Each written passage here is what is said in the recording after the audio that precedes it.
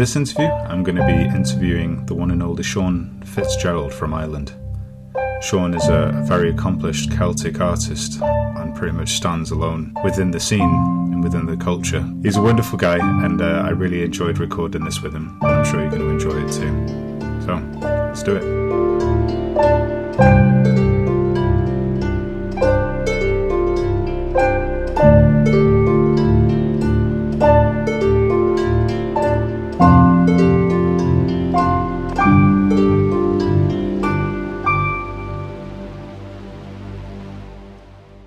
All right then, let's get into this. Sean, it's wonderful to have you here. How are you doing? Not too bad. It's good to meet you, Sean. You too, yeah. Not too bad. I mean, obviously, we were hoping to have met in person by now, but with everything that's happened, that hasn't happened yet. But I know, yeah. Kind of strange days. Yeah.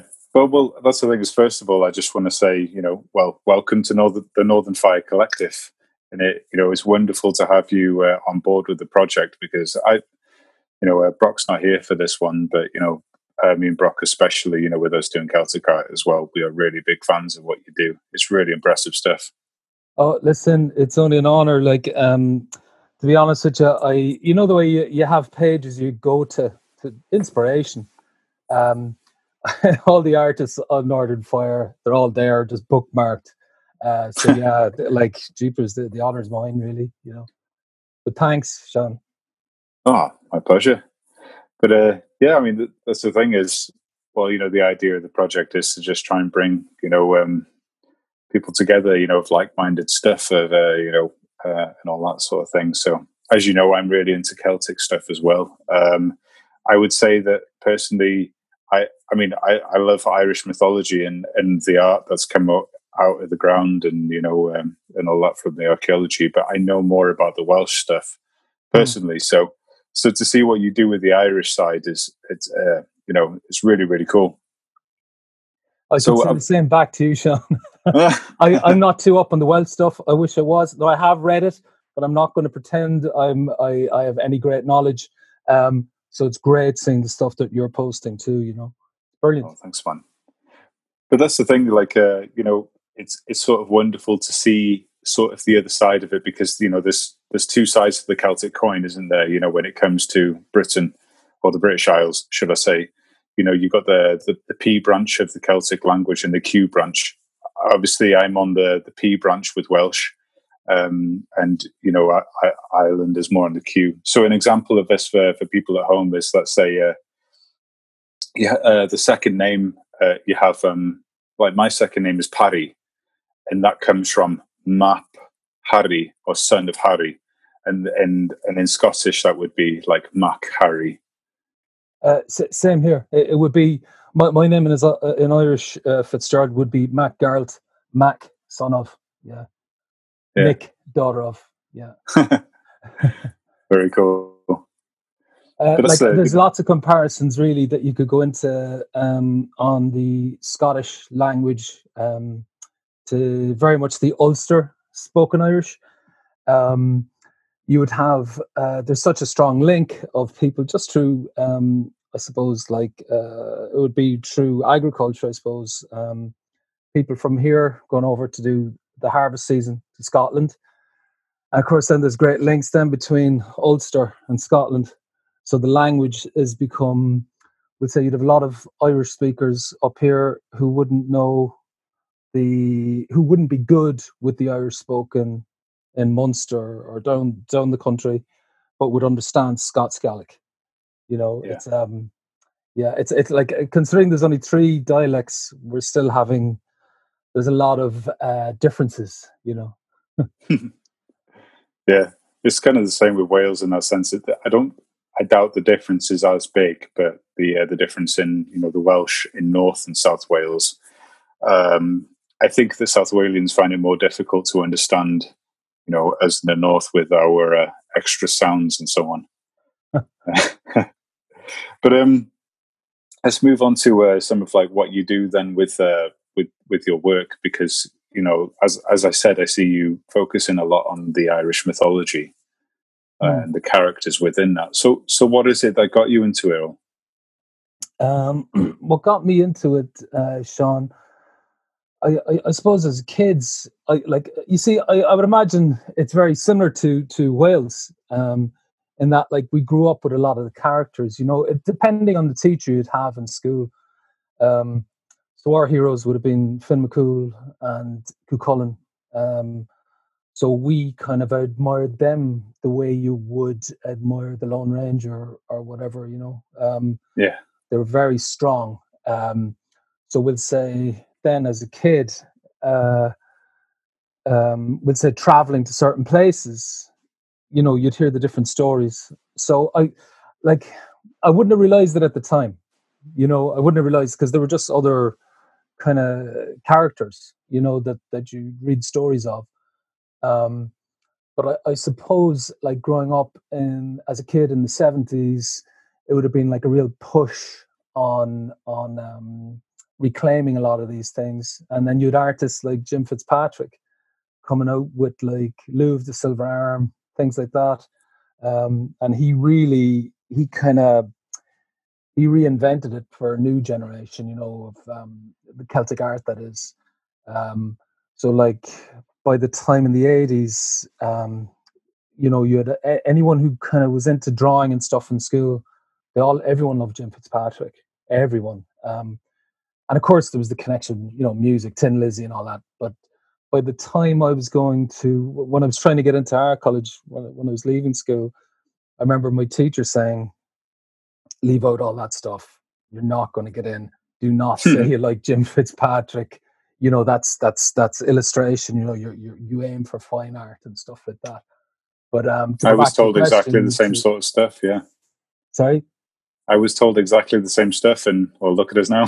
Yeah, there you go. Yeah, you see, I knew there'd be a lot of similarities. What would you have grown up on certain heroes in Wales, like, and who would they have been? Absolutely. So, well, I suppose I wouldn't have been so consciously aware of it at the time, but obviously one of the biggest ones is King Arthur and Merlin, or Merthin, as I would call him, Taliesin and Bran, Vendigate Fran. So sort of the same sort of stuff, really. And was it pushed in schools, or would it depend on your teacher?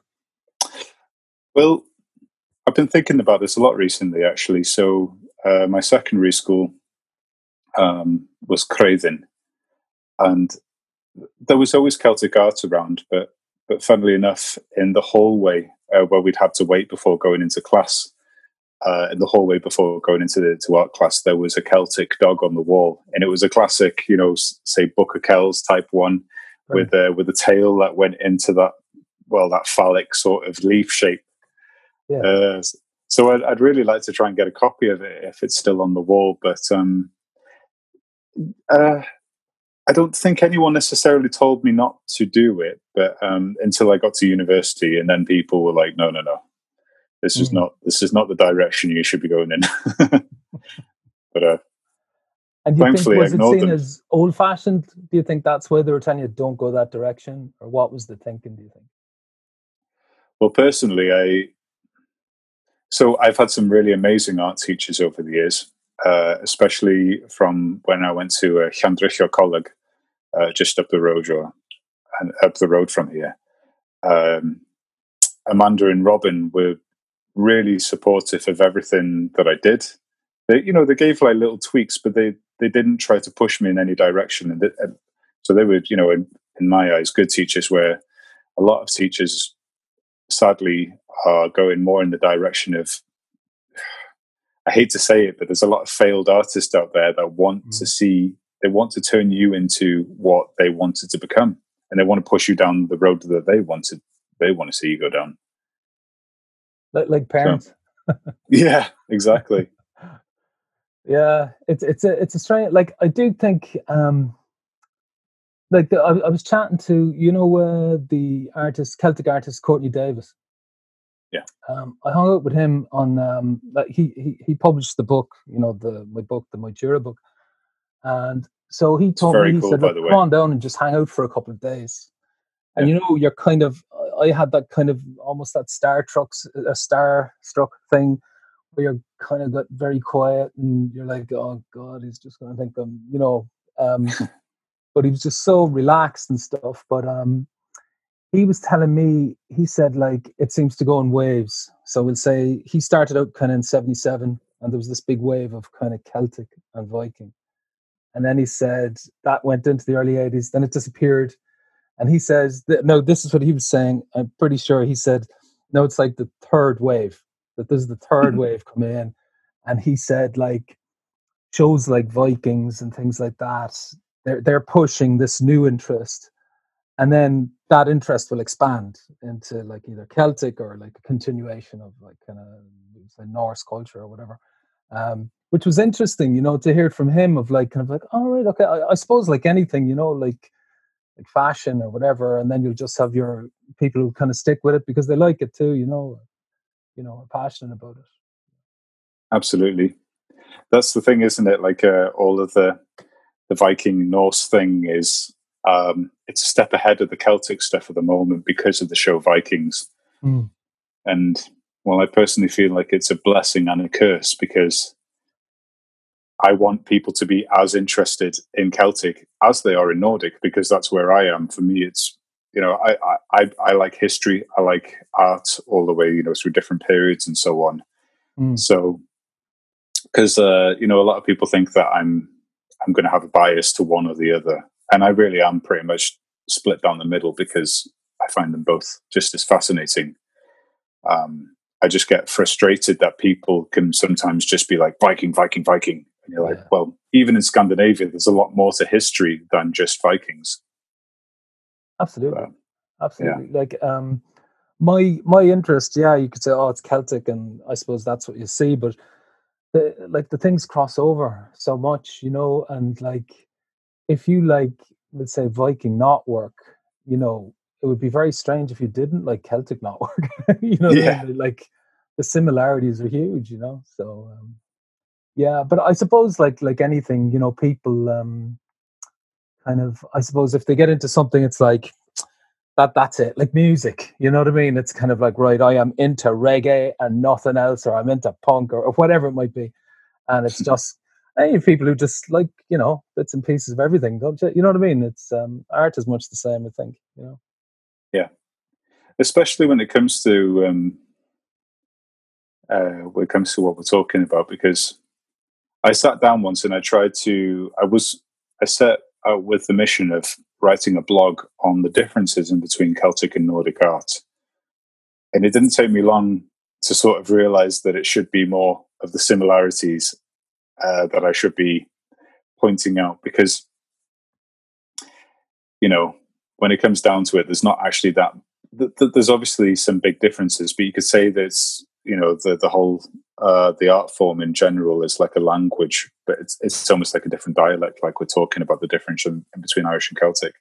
If I was to talk Welsh now, and do you speak Irish? I'm terrible at Irish. I live in the Gaeltacht, but I'm from, this is always my excuse, I'm from the south originally, the very south Cork. We have a completely different dialect. So I would have worked with a lot of native speakers when I used to be a Cork builder. And then I moved to the centre of Ireland in Dublin, didn't speak any Irish for I lived there for about 10 years. And I've been here 16 years. And like where I work is on a farm, it's mainly native speakers. So I'm terrible. Like I'll give you an example. Okay, so I'm trying to think. So we'll say down the country in Cork, where I'm from, we would say "Conasatatu," how are you? Up here, they'd say "G'day Maratatu," and there's like words of like there's just different pronouncing like the whole time. Like you could you could read it the same, but I kind of do the kind of token like kind of Majing moi, like lovely day, that kind of stuff, weather kind of stuff. But other than that, no, I'm not too good. What about yourself and Welsh? Yeah, well, I'm not like first language as such. I did all of my education in Welsh, first language, so only had like an hour of English a week. So Wow. My Welsh is, if I was to try and conduct myself in a court of law, I wouldn't necessarily have the vocabulary for it, but I can get through general stuff. Day to day. Like what's been lovely over lockdown is that, with the Welsh lockdowns and stuff, I've ended up getting the chance to meet a lot more Welsh people and to conduct my sessions just purely in Welsh, which is really, really nice. Brilliant. But what I was going to say though, what you were saying in Irish, I have no idea of what it is that you're actually saying there, because that's the thing is, we were saying about the similarity in between the language in some ways, but in other ways it's completely foreign, isn't it?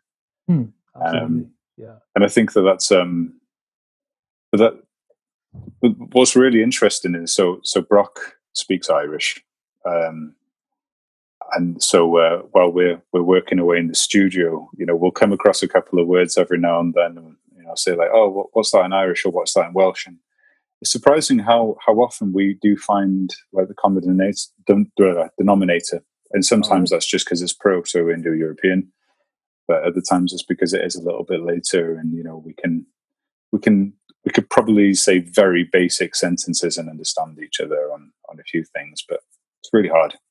Yeah, but that's interesting though, because I didn't know there'd be too many common words, to be honest with you, because I look at Welsh, and again, I'm not good at Irish, but it looks so different, as a written language, and even the sounds, But I think even what we're both doing, it's great to have a knowledge of language like that, in that you find out things. Like there's one recently, and it's the word, it's grain clock, right? So that's the Irish word for quartz.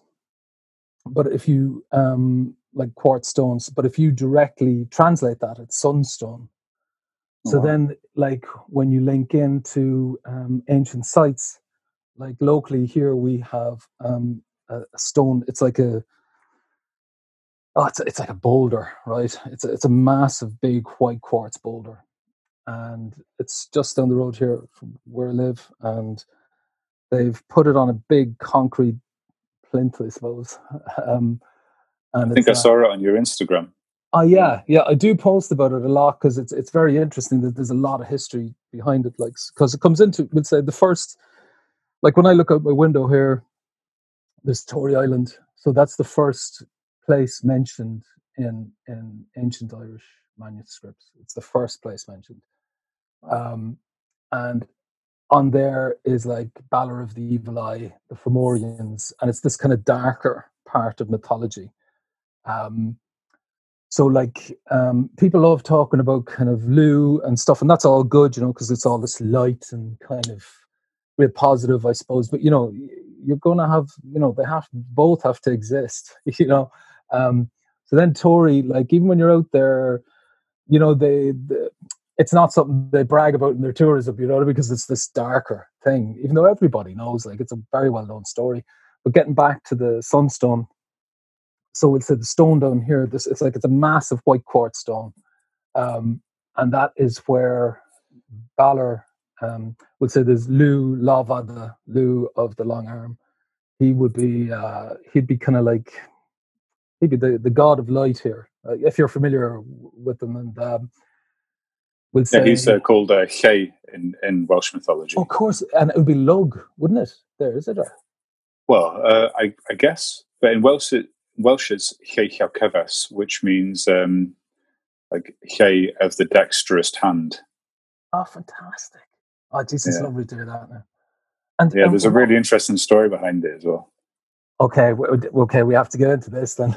Okay, so here, right, so in our mythology here, Lou would have been born on Tory Island, and the story is it was prophesied that his grandfather, Balor of the Evil Eye, that his grandson would kill him. So Balor had one daughter, Etna, and he locked her in a tower, and they said this like a glass tower, and then it could be a quartz tower, and it's always on about the light from the tower. So you're going back again to the language thing of like, is it the sun? Is it quartz? Is it, is this anyway? It's so anyway.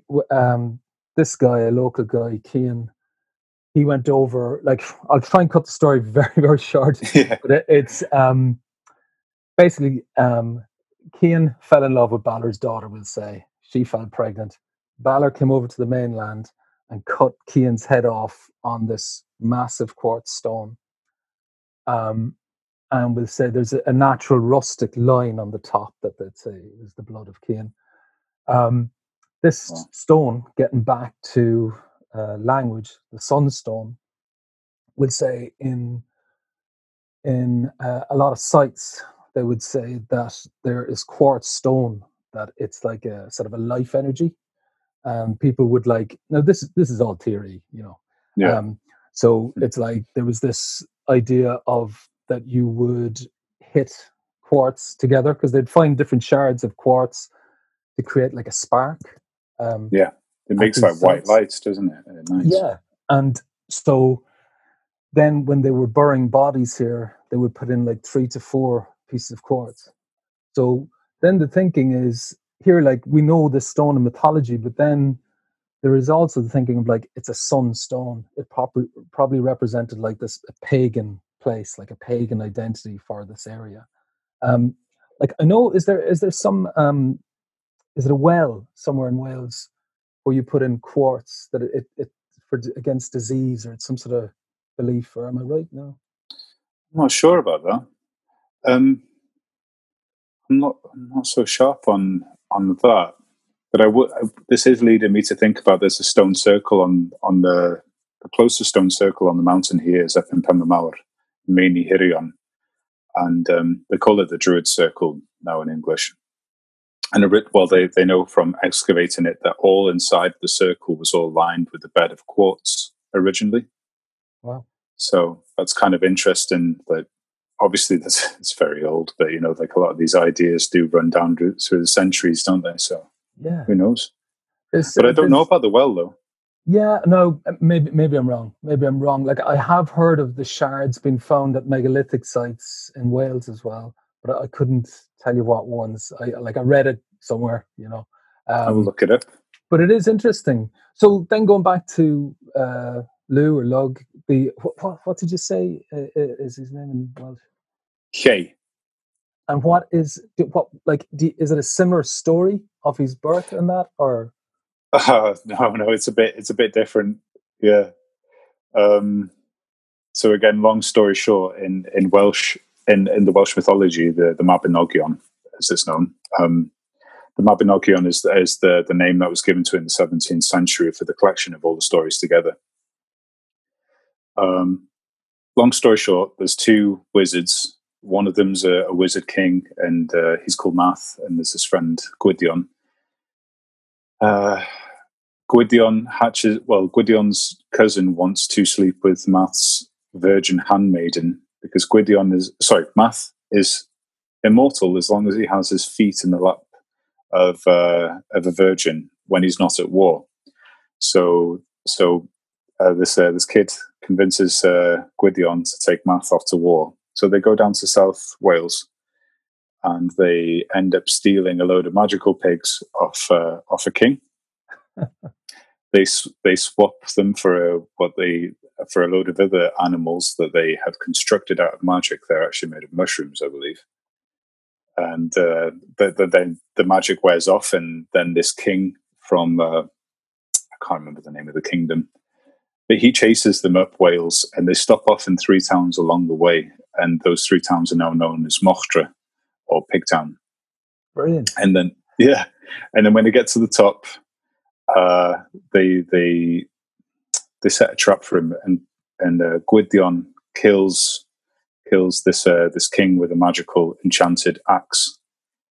And anyway, Math gets back and found out that his handmaiden is no longer a virgin. So Gwydion puts forward his sister.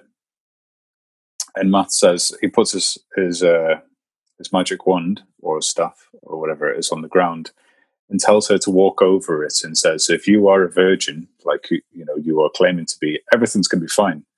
If you are not a virgin, something's going to happen. So what does she do? she steps over this wand or staff, and it's quite gross, but the story goes that a ball of throbbing meat falls out of her. and she just runs off in terror and shame. And Gwydion gets this ball of meat and puts it in a magical chest. And the next day, he opens the chest and a boy is born inside it, and that's Kay. Oh wow! Yeah, right. And then he has a really hard time after that because his mum keeps putting curses on him to try and stop him from becoming a renowned person, I guess, to hide her shame. So she curses him not to ever be able to bear arms, and Gwydion manages to trick her into giving him a knife and fork to eat with. And then another time she curses him. What is it? 3 curses. I think she curses him not to have a name. That's it. And she accidentally, when he's in disguise, she refers to him as the boy with dexterous hands. So that's how he got his name there. And the 3rd curse is sadly the most tragic. She curses him never to be loved by a mortal woman. So they construct. Gwydion contacts her. He sends a message over email to Math and says, "Look, the mum's put a terrible curse. We need to do something about it." So they construct a woman out of honey and flowers in a cauldron, and she's immortal. So she's basically, nature incarnate, and she's known as Blodeuedd. So so they try to make a woman for him, but of course it doesn't work out. But that's another story. Yeah, fantastic story, and again completely different. But that's like I've read that will say, sorry, I keep on referring him to as Lugh, but the cult of Lugh is like spread. There's a theory that London is Ludon. Have you ever heard that one? And then Leon is actually off Lugh as well. Yeah, but it's like I've heard bits and pieces about this. Yeah. So in Welsh we call London Llundain, so Llyn as well is also quite close. I'm not quite sure on what it means, but there's a common sort of sound in it, isn't there? It's interesting, isn't it? Yeah. But this is again going back to language, like to have that knowledge of Welsh or Irish is it's a great benefit for when you're reading into this, isn't it? Like I would love to have more of a knowledge of the older Irish, which is kind of, I don't know, like, again, I ask native speakers, but the older Irish is so different. They're kind of like, no, I wouldn't know. So like, it's kind of, I don't know, like, do you find you go to the same sources? So if anyone is listening to this for older Irish, I always like, there's, it's a story archaeology, and it's, one is like, they have a great knowledge of older Irish, so they will do translations of some of the older stories. Well worth checking out. Nice. That sounded like an ad, but I know people listening to this will be like, oh yeah, they'll be looking for sources like that, like I do. Yeah, I do the same with the Welsh. If anyone's listened to me talking about this before, they'll know that they'll hear me mention it. But the Gododdin the Gododdin is a really good source for looking at Old Middle Welsh as well, and it's a battle praise poem from the Old North, or the Hen Ogledd, from when up by Caeredin, Edinburgh. Was a part of the Welsh. You can't say it was the Welsh kingdom, but it was culturally, more towards that. And they spoke the same language at the time, and that's a really good source for Old Welsh, Old Middle Welsh in that sense as well. It's also the first mention of Arthur as well. towards the end of the poem. And there's this one warrior at the end of it. He gets referred to as he's a bastion in battle, and he's supposed to be amazing, and he's holding his ground against the Northumbrians, who supposedly against it could also be them fighting against another sort of Celtic tribe. Anyway, this guy is referred to as being nearly as good as Arthur. Not quite, but nearly. Excellent. And did you when did you get your interest in a lot of this, Sean? Did you start reading up to it when you were a teenager, or? Oh, I was the same. I grew up with just as a kid all around me. So I grew up on a mountain in Llandudno, my hometown, called the Great Orme. So it has the Orme comes from Yorm, meaning like worm or serpent in Norse. It's one of the few places in Wales that has a Scandinavian name, and in Welsh it's called the Gogarth, which could have sort of the idea of a bear, a cave. And looking over the hill, there's ruins of ancient castles all around, and stories of everything. So I literally grew up with it. So right. I just carried on embracing it. I think that that's the thing, is most people when they grow up in around here, they'll usually just end up getting swept away with modern culture, more of the idea of what's coming over from America and pop culture in England and stuff, I guess. Yeah. There is pop culture in Wales as well, but it's not as cool, sadly. So I like to go further back. Yeah. That's not for me dissing modern Welsh culture. I don't mean that. It's just, of course, yeah. We all have. It's just not so much of it. Yeah, absolutely. Actually, where I am as well, the county is Donegal. It's actually a Viking name. It means fort of the foreigners. Yeah. Wow. So there's a huge impact here in the. I suppose because it's the Gaeltacht, people mainly speak about just the whole Irish thing, but there's a huge Viking influence, even on our boat making, everything like this. Now, my interest would be in older kind of Irish. You've coracles as well in Wales, don't you? So yeah, coracles and coracks. Yeah. But we'll say. I recently just looked into the origin of the word coracle, and apparently it is actually a Welsh word that got anglicised. So the original word for it is corugl. Oh, and is there a meaning behind it, or is it just that is the word? Well, Brock was having a go at me for this because I said, well, cwrw is beer in Welsh. So it's just got the GL on the end, like cwrw gwl. I don't know if it has any links to that, but of course, my first thought is to think of it, the idea of a drunken boat. Who knows? I will. Don't take my word as fact on that, but yeah. That's interesting. Yeah, because this is it. Along with the interest of kind of Celtic culture and that, to me it went the boat building became a big thing. I went to art college and I dropped out of it. Really, it wasn't my cup of tea at all. Like if you veered away from anything, I was doing fine art, so it wasn't like illustration or anything. So you veered away from anything that wasn't. I used to go into a bit of illustration. They would say, "No, look, this is fine art. You shouldn't be going into that." And I just said, "Sod it." I left, and I hitched around a lot of the UK, and of course, trying to get in Stonehenge, down to Glastonbury, all these different places.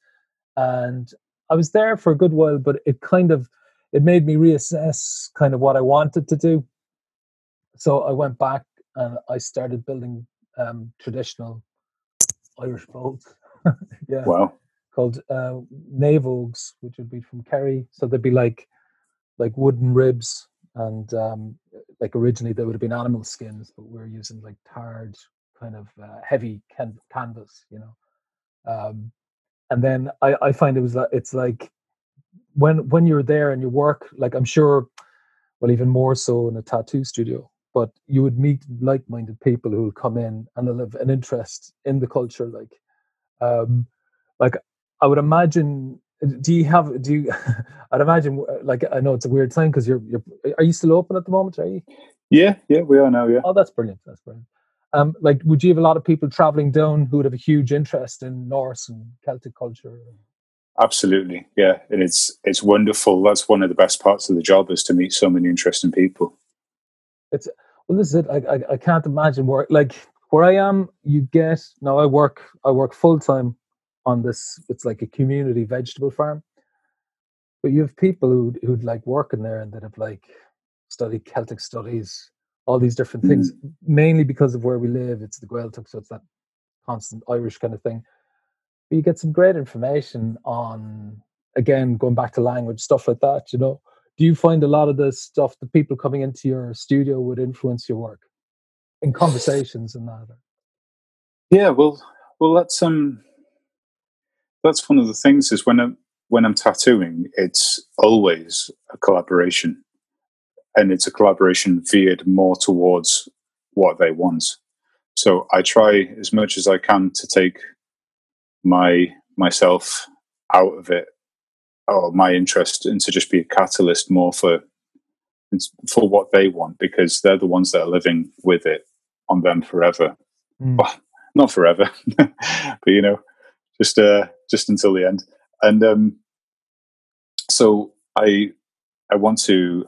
Obviously, I do my best to apply the very best of my skills to their ideas. Because, like, say, because that's the main goal for me. I've witnessed lots of tattooers that are very much just completely ego driven by what they want to do there and then, and the person is just a flesh canvas for them. Whereas I really feed off, when I'm tattooing, I really feed off like that whole thing of like working with someone on their ideas, to make it personal to them, and because it's really it brings a lot of an element of chaos into the work, which is really nice because it keeps it fresh and exciting. And then when I do my projects outside of tattooing, that's when it is just me going, full idiot on my ideas and expressing myself and what my interests. Yeah. And like, so do you find when people are contacting you for tattoos, do they kind of know what they want, or do they go, I want like a representation from this story or that story, or how does it normally work? Because you're very different than a lot of other tattoos. People like it's the flash on the wall or whatever it might be. I would say that it goes into a few different categories. So it really is. It seems to be one in 100. I would say that people come and they just say, you have complete free reign, do whatever you want. Wow. And then there's going to be a few more that'll say you have free reign as long as it's Celtic or as long as it's Nordic. And then there's, and then it goes into sort of subdivisions after that. But there's obviously the common theme is people usually want to have something that's personal to them, just done in, particular styles or so on. And like I say, I love that aspect of working with people to see, to bring their ideas to life, and it's really cheesy to say, but to get to the end of projects and to see the whole thing's finished, and to see their ideas as well as my own influence in it come to life is wonderful. Yeah, of course. And how did you meet up with Brock and all that? Like, how did the studio start? Because I know a lot from just kind of reading about it, but it's kind of what's its origins? Like, did you start off as a kind of a normal studio? what way did it start? Or did you kind of go, right, we're going to do this kind of studio like this? It's Well, long story short, I started tattooing 10 years ago, and in the beginning, I did sort of approach it. I actually approached tattooing, drawing freehand, and trying to veer more towards Celtic and Nordic designs. I was pretty much doing the same thing I'm doing now then, definitely to a lower standard. But, that's the way I was working. And then I completely got swept away for a few years doing the whole, the normal tattoo thing. I was doing dream catchers and full color realism portraits and so on. And then after a few years, because when I did that, I was focusing on learning how to tattoo, and I would tell people openly, I don't know if this is good or bad because it's not my thing. But if you're happy with it, then that's cool. And obviously I would apply the very best of myself to that, but I was mainly focusing on trying to do the very best machine work that I could. And then I learned to tattoo, and then I had I started to go more towards what I wanted to do. And then I realized it was a fantastic idea to stop advertising that I could even do anything else and only show the work that I like doing. And then that started to spiral in the direction that I'm in now. And I ended up, I got asked if I wanted to go work in a shop abroad, and I followed all of that path for a while, and I ended up working insane hours. My whole life was just work, work, work. And that's where I guess I started to really forge everything. And I came back to the UK, because for a long time I just went under the name Sean Parry Art. And then I decided I wanted to have something else that was, less egotistical. And because that was not really what I was thinking in the first place, but, that was just the first idea, what it should be. And then I wanted it to be something, more in keeping with the work. Yeah. So then Sacred Knot was born about 3 or 4 years ago, I guess. And then I actually asked Brock and Gloria if they wanted to come and work in the shop, because I really respected their work. I really respect them as individuals as well. And so that's basically it. That's great. So just 3 years, is that all? Well, you've been really focusing on that. Like, that's incredible, really, when you think about it. Well, I know you've been like a major long background before that in, drawing and that, but wow. Oh, the Celtic and the Nordic work I've been specialising for the past 6 or 7 years. Right. I'm not doing anything else but that. But the shop has only existed for that time. I get you. Okay. Wow. Yeah. But still, though, as a shop, that's you've certainly achieved a lot. Like even now the Northern Fire as well, now LinkedIn as well. It's amazing. Yeah. And well, the podcast. Yeah. Well, the idea of the podcast is to try and bring attention to the best parts of Northern Fire. Because I came up with the idea with Brock and Duncan, especially, and the idea is to basically try and bring the best to bring out the best in everyone and to share that with the world and to be able to support each other along the way. Because I think there's a lot of people out there that are really they are just capitalizing on artists. Artists aren't always the best people to be sharing themselves. I know that I really struggled for a long time as an artist and not as a businessman or anything else to really forge a career. So the idea is that with Northern Fire that we can, it's an artistic collective, and we can also, raise each other up along the way. It's fantastic. Like for me, again, like I live in the middle of nowhere, and it's kind of the internet opens it up, but I'm useless at that kind of side of things. So it's lovely to be linked in with all these other artists from all over.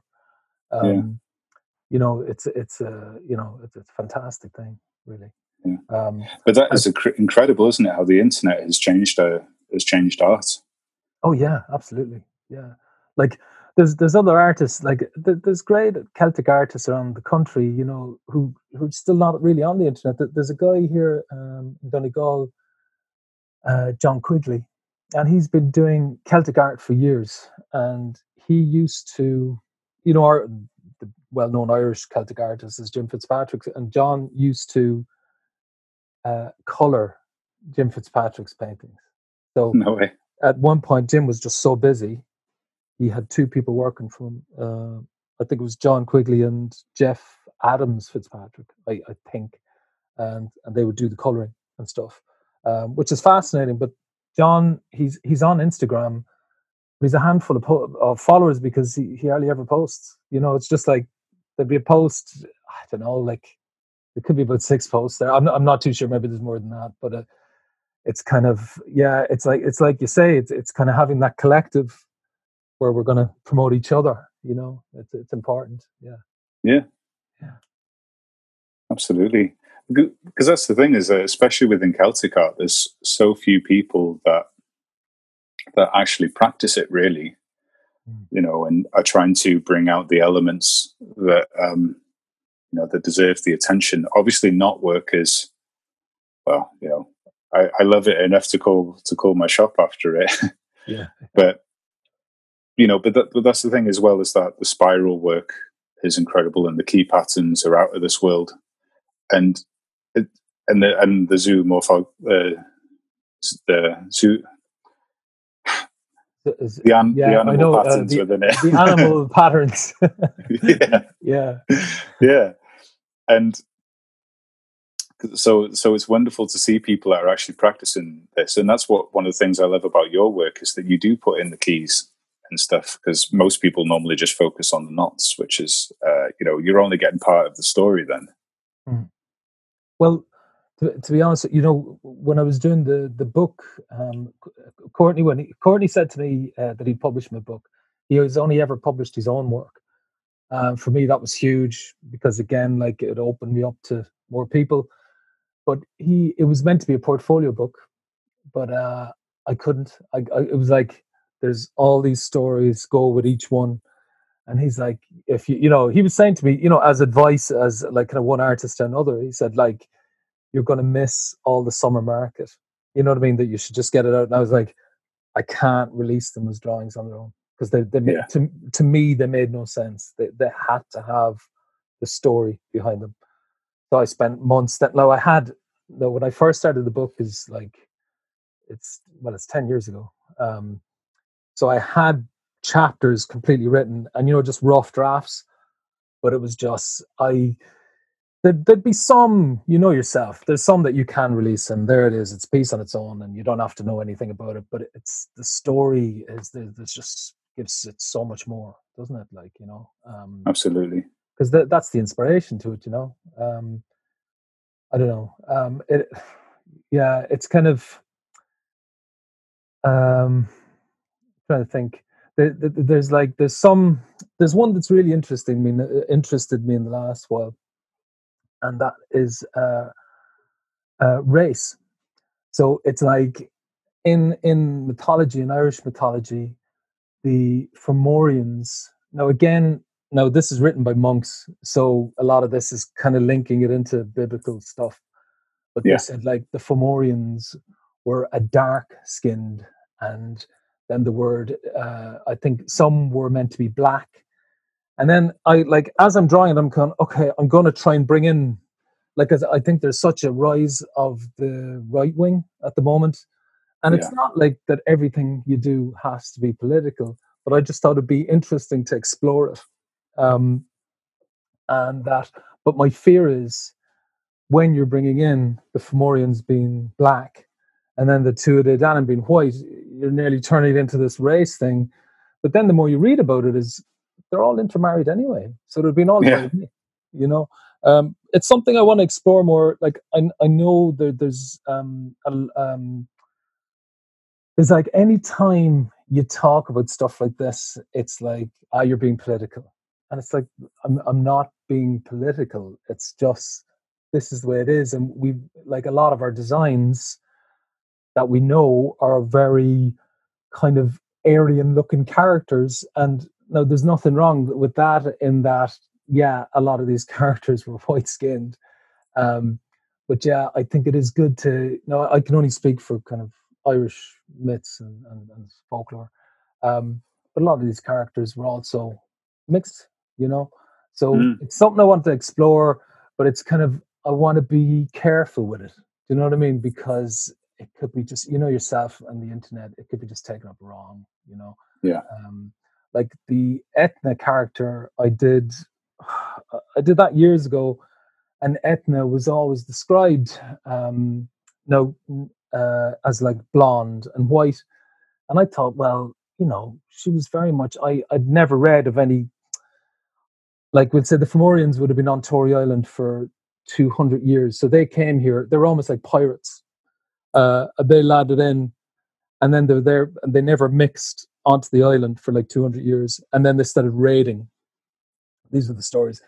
So I went, the Etna I drew, I went for just more darker features, and no one ever said anything. So I'm trying to explore a bit more of that, even though the majority are all described as kind of blonde, or, it's always like kind of, I don't know.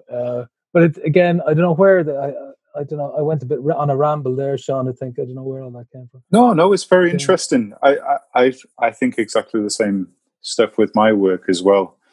It's it infuriates me the polarism within it all. Like, you either, if you lean slightly left, you get called a Marxist. If you're on the right, then because I when it comes to all of this stuff, I think it's more interesting to consider all angles and not to be, just on like one place or the other, especially more towards the right. That's not my thing. Because, we'll talk about Irish stuff now. There is in the writings about the darker skinned people, and there's certainly some evidence to back that sort of stuff up, like in the archaeology as well. You've got to wonder, like, say, in the Isle of Man, it's obviously not Ireland, but the people there, we'll call them the Celts in the middle, early medieval period, they believed that there was fairies that lived there before them. I'm not sure if they said that they were darker skinned or not, but they said they were fairies.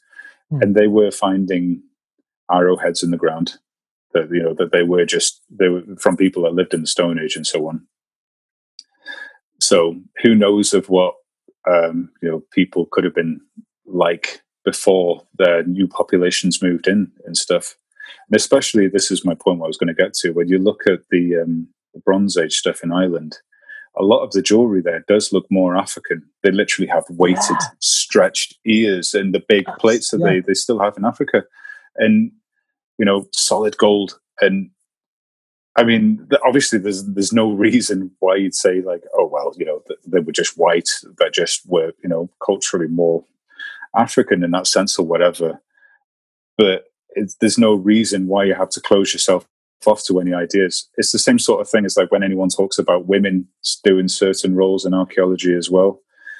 Like the idea of female warriors, you're like, oh no, it's just the stuff of poetry and whatever. But you should be open to it. Why not? Yeah, like even in archaeology, a lot of the stuff, it changes nearly every 10 years. People's opinions on different things, isn't it? Like, and you're right. Like like sometimes we think it's almost like this time of great equality and all this. It wasn't like, but it's good to explore these things, isn't it? Like, if anything, they were probably all united a lot more than just united in suffering. Yeah, it would have been a dark place in the past, all the way through history. Yeah. Yeah. But it's good. It's good to explore these things, isn't it? Like I see. How many times have I mentioned his name? Courtney Davis, once again. Well, it's just I have chatted to him so much about knot work, and that's why I do mention him quite a bit. He has mixed in like mandalas and all these different things into his knot work, and he kind of was going through this phase of just mixing it all, and you're kind of going, fuck that. Like his stuff of like. You see, it's kind of hard to explain when you don't have the visual, but he'll have different stones, different kind of, like he'd be a very spiritual kind of person, different things, and he would mix it in with Celtic, and then he'll like mix in a bit of Norse, and it's like, fuck, it's incredible though. But in saying that though, my favorite stuff of Courtney's is all his more recent stuff, since he moved on to Tara Hill. Which is that's like our Glastonbury, I suppose. That's the main point. And his stuff is just so, it's just so fucking pagan now. Like, it's brilliant. There's like lots of antler figures and stuff like this, and you're going, geez, But it is going back to the point. Anyway, it is good to mix up and explore, isn't it? Definitely. I mean, that's one of the things. Like when it comes to this idea of so as an artist, I've gone through some different progressions of how I feel towards Celtic and Nordic art. I went into it with first of all from thinking like, okay, well, I didn't study the original stuff so much at first. I very much went along the lines of just feeling it, and coming out with what sort of felt, I'm stealing Brock's words here, what felt emotionally right towards representing Celtic or Nordic stuff. Okay. Which I think is something that's very important to not lose. But then I went more towards just like, no, it has to come from just straight up archaeology and all of that. And then I ended up looking more into the history as well as the art. And then like finding, especially with the the insular manuscript style, as we'll call it, if you look into that, like you can literally see the progressions of when new ideas were coming into it from the continent, from all of these different cultures. Yeah. Like they were completely about finding the best ways of doing things and experimenting. They certainly would have been artists, and there would have been very conservative, like you don't do this or that. But just with the fact that you can see, like the Sutton Hoo stuff, there's no Celtic influence into that as such. But then that did have an influence into Celtic art after it. And then all of the Viking styles, especially Ernest, that just fed completely into the Celtic stuff, and it fed back as well. Yeah. And that's one of the things I was going to get to before, is that there are like links with these things, and those artists were up for experimenting. So that's something that people should remember with now as well. This is because we're linked. Like, I suppose there was like, I think we have this notion that people almost weren't well traveled or something, but we were trading all over the place, when yeah. I didn't like, there's even links with the stories, isn't there, of with the Greek stories to some of certainly the Irish mythology. Like, I think people link their Apollo, I think. No, I'm terrible in Greek mythology here. So to Lou and things like this. And it's just like we were trading. We were constantly traveling. And like when you look at the Vikings and shipbuilding and travel, you know what I mean? It's like, so we were being influenced from everywhere, so it is a thing to explore. Yeah. Exactly. There would have been thousands of lifetimes worth of people doing stuff. And like you say, traveling, exchanging ideas, telling stories. That whole idea of like a sailor that goes around and can't speak a language and tells a story. People don't remember it so well, so they'll try and tell it, and it ends up evolving. And that's how you get all of this crazy stuff. Yeah. It's same as folk music, isn't it? Like, you get these, it'd be the same air or something, but it's different words. Yeah. And that is that's one of the things I think is so lovely about art in general, is that art is a language. I don't think that, well, everyone knows this, but I don't think people think about it consciously enough, about the fact that it is a language and you are telling a story just by drawing anything or representing stuff.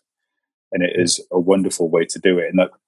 And that's so, because I see in your work that you're on the same sort of mission as me, is it's about trying to capture your idea of that feeling of what was going on, but using the archaeology and the historical styles to give it weight.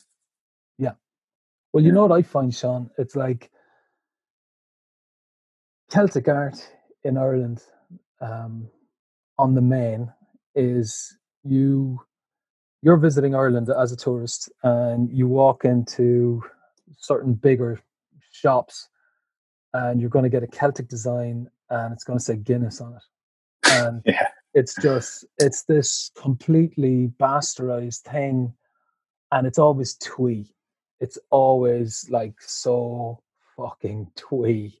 It's like a lot of the stories are dark, and that doesn't mean like, oh, we have to focus on the dark. We focus on both, but it's almost like, oh, we're not going to mention that, or we're not going to mention this, and it's all this very bright characters and all.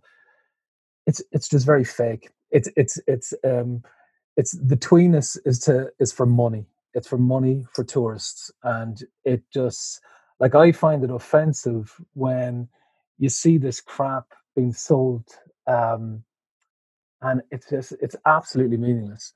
And I see it a lot even on.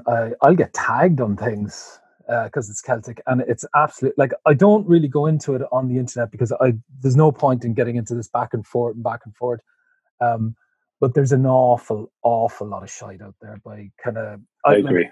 I'm guessing you're asked as well. I get asked by like small little companies, nothing major, to do little twee designs, and you kind of, well, number one, the age old, they expect it done for pittance, but they're always just crap. They're just, there's no, like the stuff, like I like the fact I don't do, like I used to be a full-time artist, and I would be more graphic design, I could do my stuff, and I had to rely on that.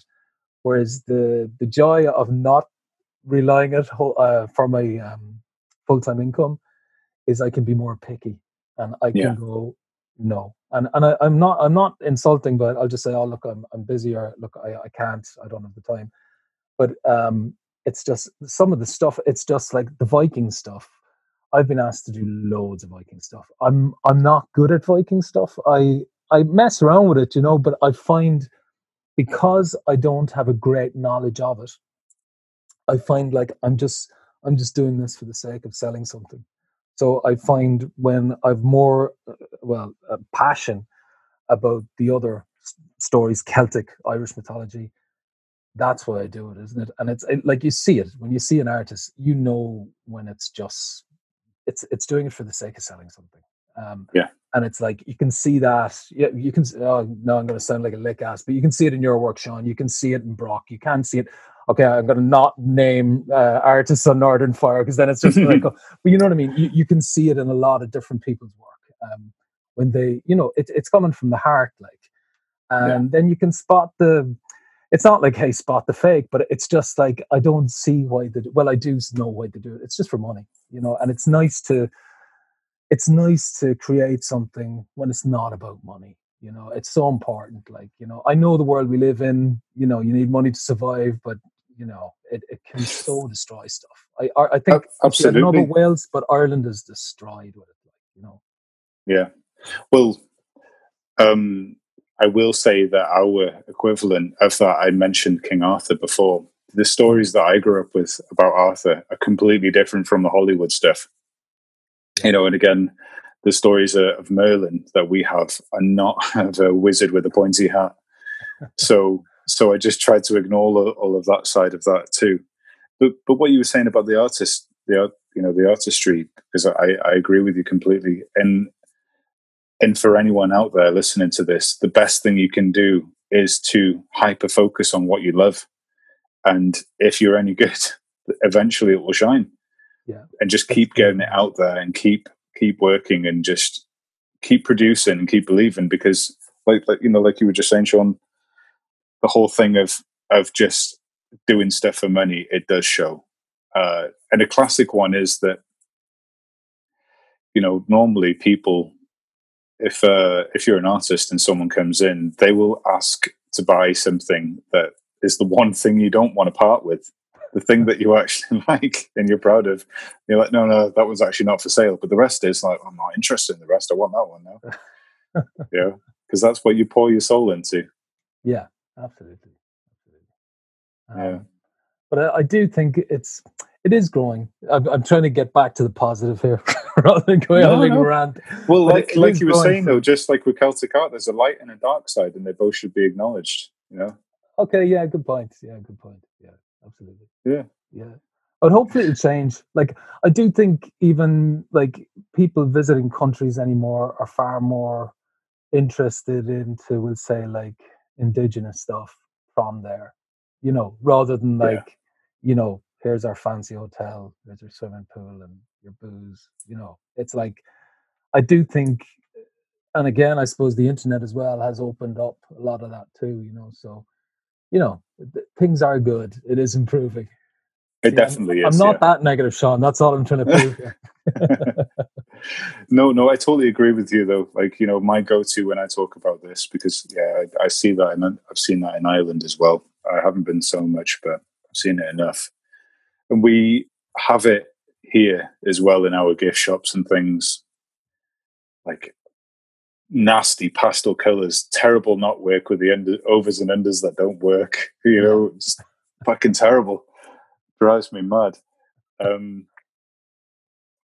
But the go-to one for me is what happened to Celtic art in the late 90s and tattooing. It started off with some semi-good designs, just a few pieces that were copied out of the Book of Kells. So, some of them and other pieces that were just generally Celtic or whatever. And that sadly went hand in hand with tribal, with spiky tribal. And I think that's one of the... It's still just going to take a little bit of time for people to get over what happened there and that stigma of what they think Celtic art is. And because something that I'm very interested in is, when I ask people, I try and, it's difficult because obviously I'm talking to people that already are into it. But when I just talk to general people that aren't so much into what we are, and I say, what's your idea of a Celtic warrior? They have an idea, and it's usually something pretty cool. It's usually quite influenced by Braveheart. But there's it's blue body paint in swirls, sort of semi-naked, big and muscly with a sword. So they're kind of halfway there. That's what I was saying. Is emotionally, there's this idea there's something cool to it. It just has to be taken a little bit better. It's the job of artists to try and take it back in the direction of where it deserves to be. True, yeah. It's managed to happen with the Nordic stuff. Vikings are cool now. Yeah. Celts aren't quite as cool, but maybe they'll get there for better or worse. We'll get there eventually. They'll have to do some sort of show. Yeah.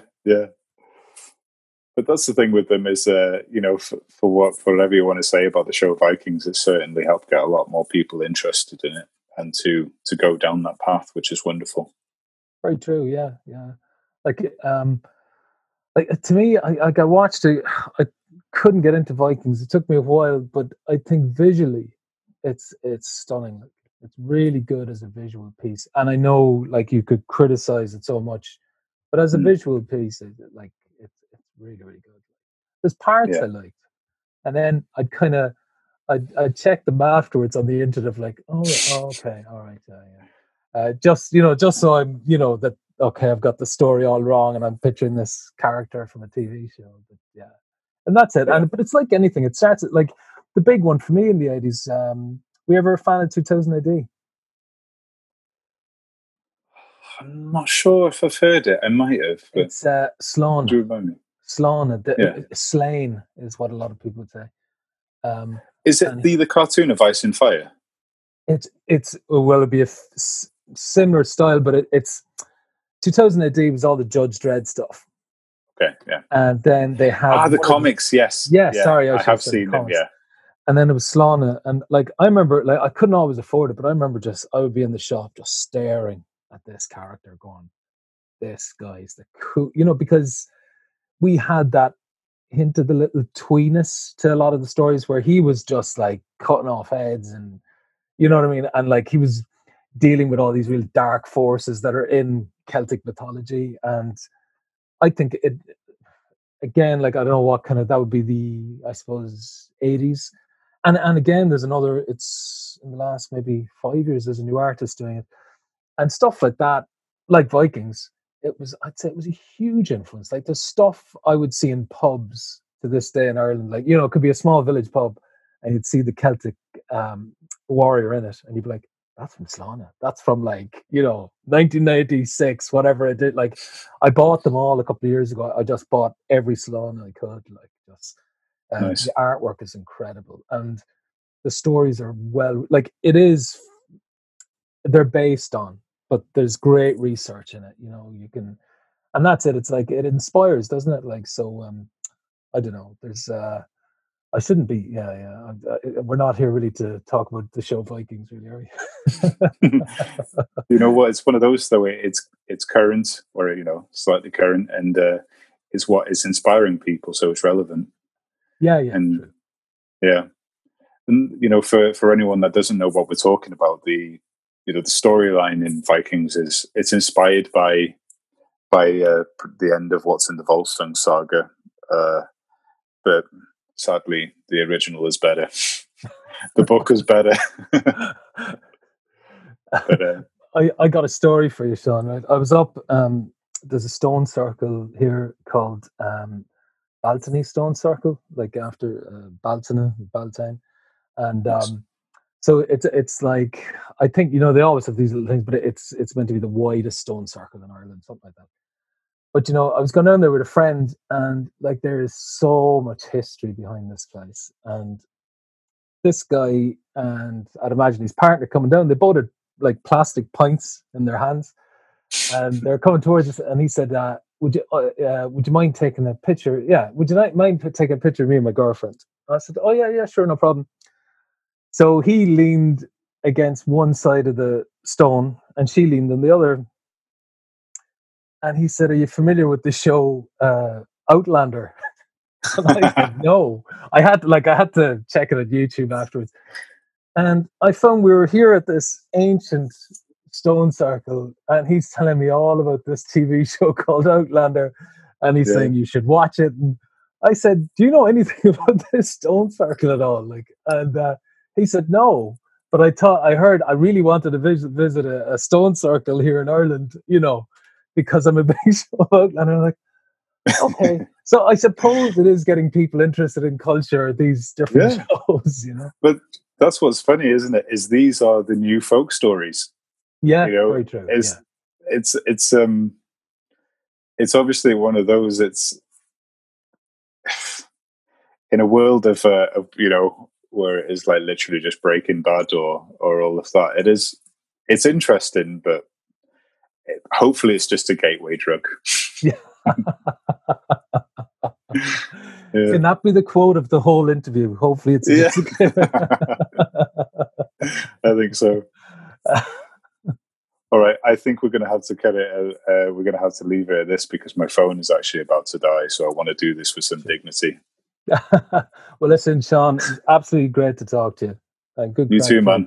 It was wonderful to get to put a face to the work after all this time. Oh, no. Cheers. And again, listen, thank you so much. I'm looking forward to the next piece you'll be posting. Oh, thank you. You too. And as I've already said, as soon as we can, everyone in the shop, we're all going to come over and visit you because we all really want to meet you and hang out in person. Brilliant. Yeah. Brilliant. You know, the big thing, oh God, I'm still shouting out very quickly.